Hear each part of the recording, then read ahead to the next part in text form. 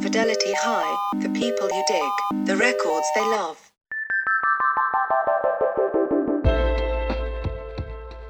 Ishmael Butler is one half of the critically acclaimed hip-hop duo Shabazz Palaces. Formerly known as Butterfly, Butler was a member of the Grammy Award-winning Brooklyn-based hip-hop trio Diggable Planets from the late 80s through their disbandment in 1995.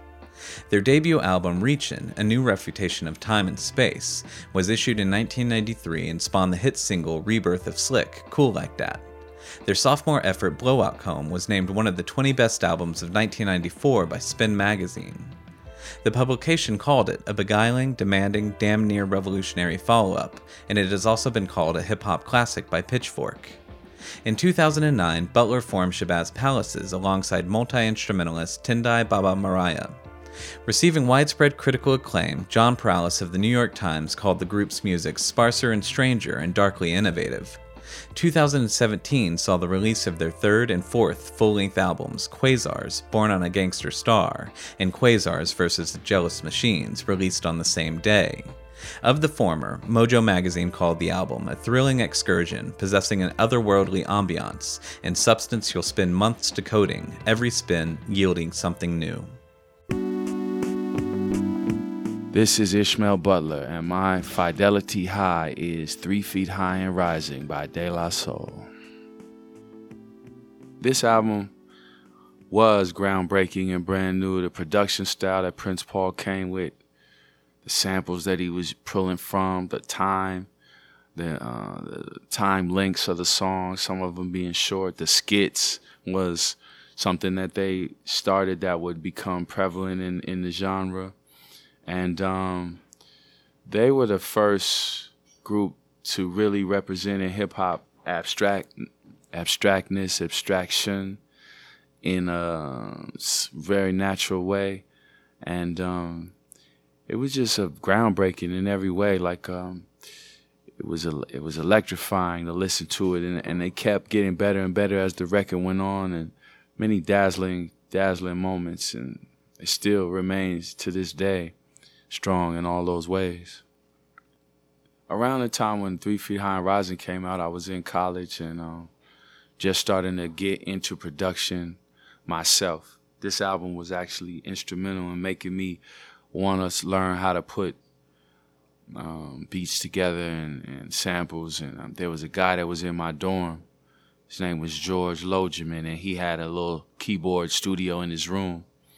And I used to go to his room and start sampling and playing with his keyboards and stuff, and that was actually the first time I started. Not the first, but one of the times I really had time to dedicate time and had a place to go to make my music.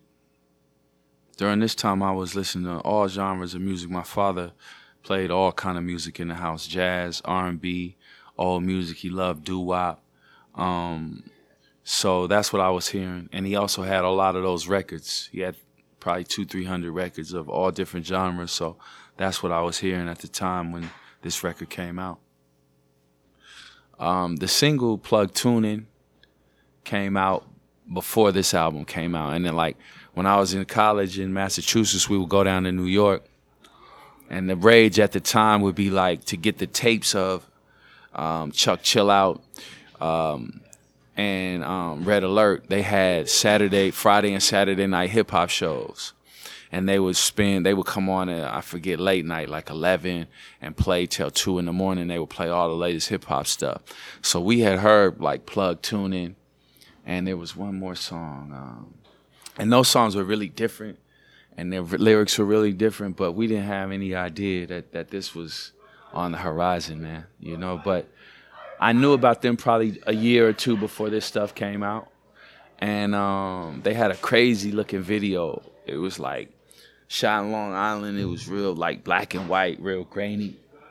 And it was clear, like, I mean, we didn't know this was coming, but it was clear that they were surfing on a whole nother wave, man, you know? So I knew about them for a while before this record actually came out, but nothing could have prepared anybody for this right here.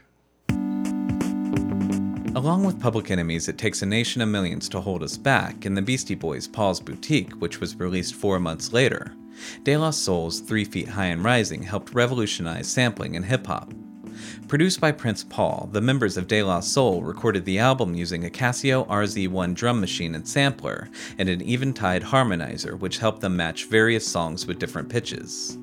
The songs on the record were painstakingly constructed from samples by varied artists such as Led Zeppelin, James Brown, Kraftwerk, Steely Dan, Johnny Cash, The Monkees, Eddie Murphy, Sly and the Family Stone, and countless others.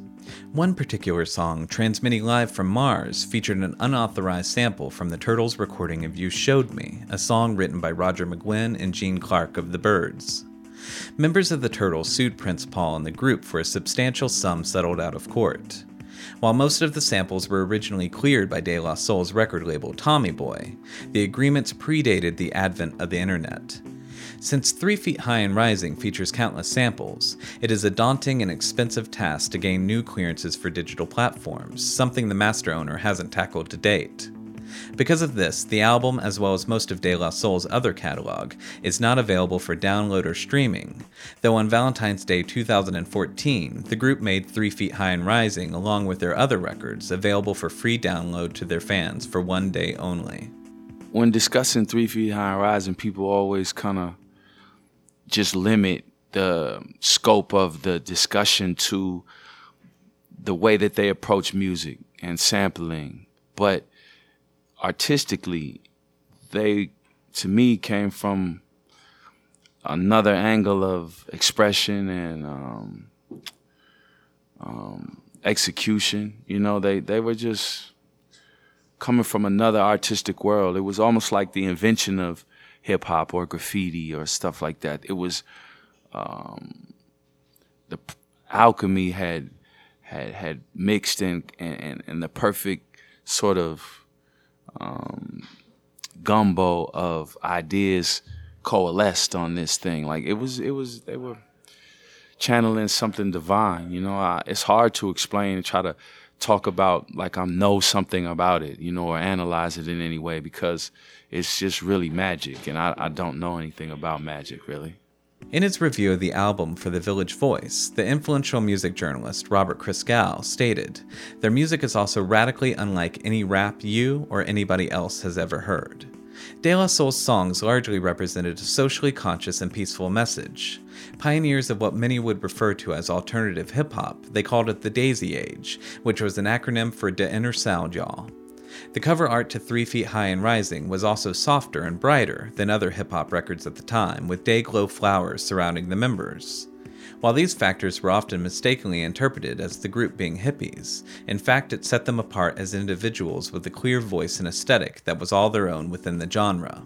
At this time, when 3 Feet High and Rising came out, like, it wasn't like it is now where everybody did the same thing and appeared the same way. Like, NWA didn't look like Public Enemy. Public Enemy didn't look like Big Daddy Kane. Big Daddy Kane didn't look like Heavy D. Heavy D didn't look like Latifah. Latifah didn't look like the other people in the Flavor Unit. It was paramount that you expressed yourself in a unique way. That was part of what you had to do in this time in hip-hop culturally.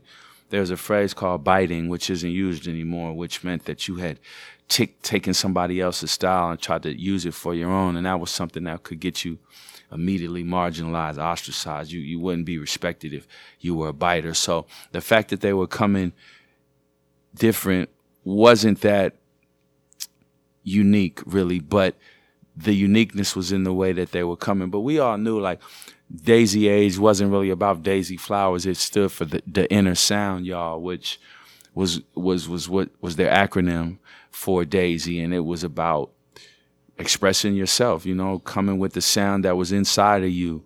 And those of us that felt them and were fans of them really took the Daisy Age to not necessarily be about like psychedelic flower child stuff, but about the inner sound, y'all, which they had tapped into with this music and this approach to making music on this record, I think. De La Soul's aesthetic and approach was clearly a sizable influence on Ishmael Butler and the foundation of his group Diggable Planets in the early 1990s. Incorporating socially conscious lyrics over samples leaning heavily on jazz recordings, Diggable Planets won the Grammy Award for Best Rap Performance by a Duo or Group in 1994 for their debut album. When forming the group Diggable Planets years later, what I took away from 3 Feet High and Rising was basically everything. You know, it wasn't like you wanted to try to like copy their musics, but you wanted to get to your own personal expression, no matter how weird or wild or different it was. They were the forebearers of approaching things in that way and being cool about it, being black about it, being hip hop about it.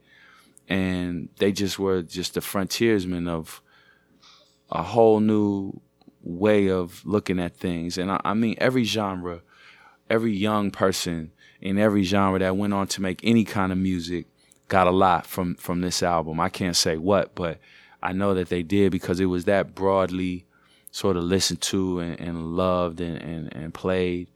And yeah, man, all the influences that went into it, that they sort of cultivated, that they liked themselves and put into the record, it manifested and exponentially influenced things from there, you know? I listened to it enough times for probably at least 2 or 3 lifetimes, you know? When it was on tape, we used to have these tape machines. You would either have a dual cassette or your cassette player would flip over when it got to the end. And it just would stay in the tape player all day, all night, over and over again, day and night, listening to it. I don't know how it informed Shabazz Palaces.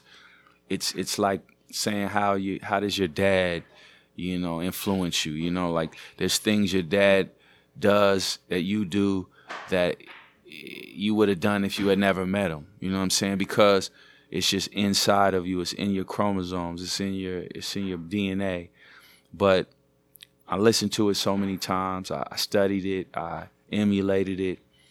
That it's hard to tell where it ends and I begin. You know what I'm saying? I mean, along with many other records that have that same kind of effect. That's why it's not really, I don't think, the responsibility of an artist to try to really pinpoint certain influences, because some of them are so subconscious that you might not even know you're bringing them out when you are. So I don't even try to do that. But I know that this one is in me pretty deep. In 2004, the 3 Feet High and Rising song, Potholes in My Lawn, became the first rap song to be played on Mars via the NASA rover. In 2010, 3 Feet High and Rising was also added to the National Recording Registry by the Library of Congress. It joined other legendary recordings that are culturally, historically, and aesthetically significant. Thanks for listening to this episode of Fidelity High. All episodes to date are available at fidelityhigh.com and iTunes as well. Please consider leaving a rating and review.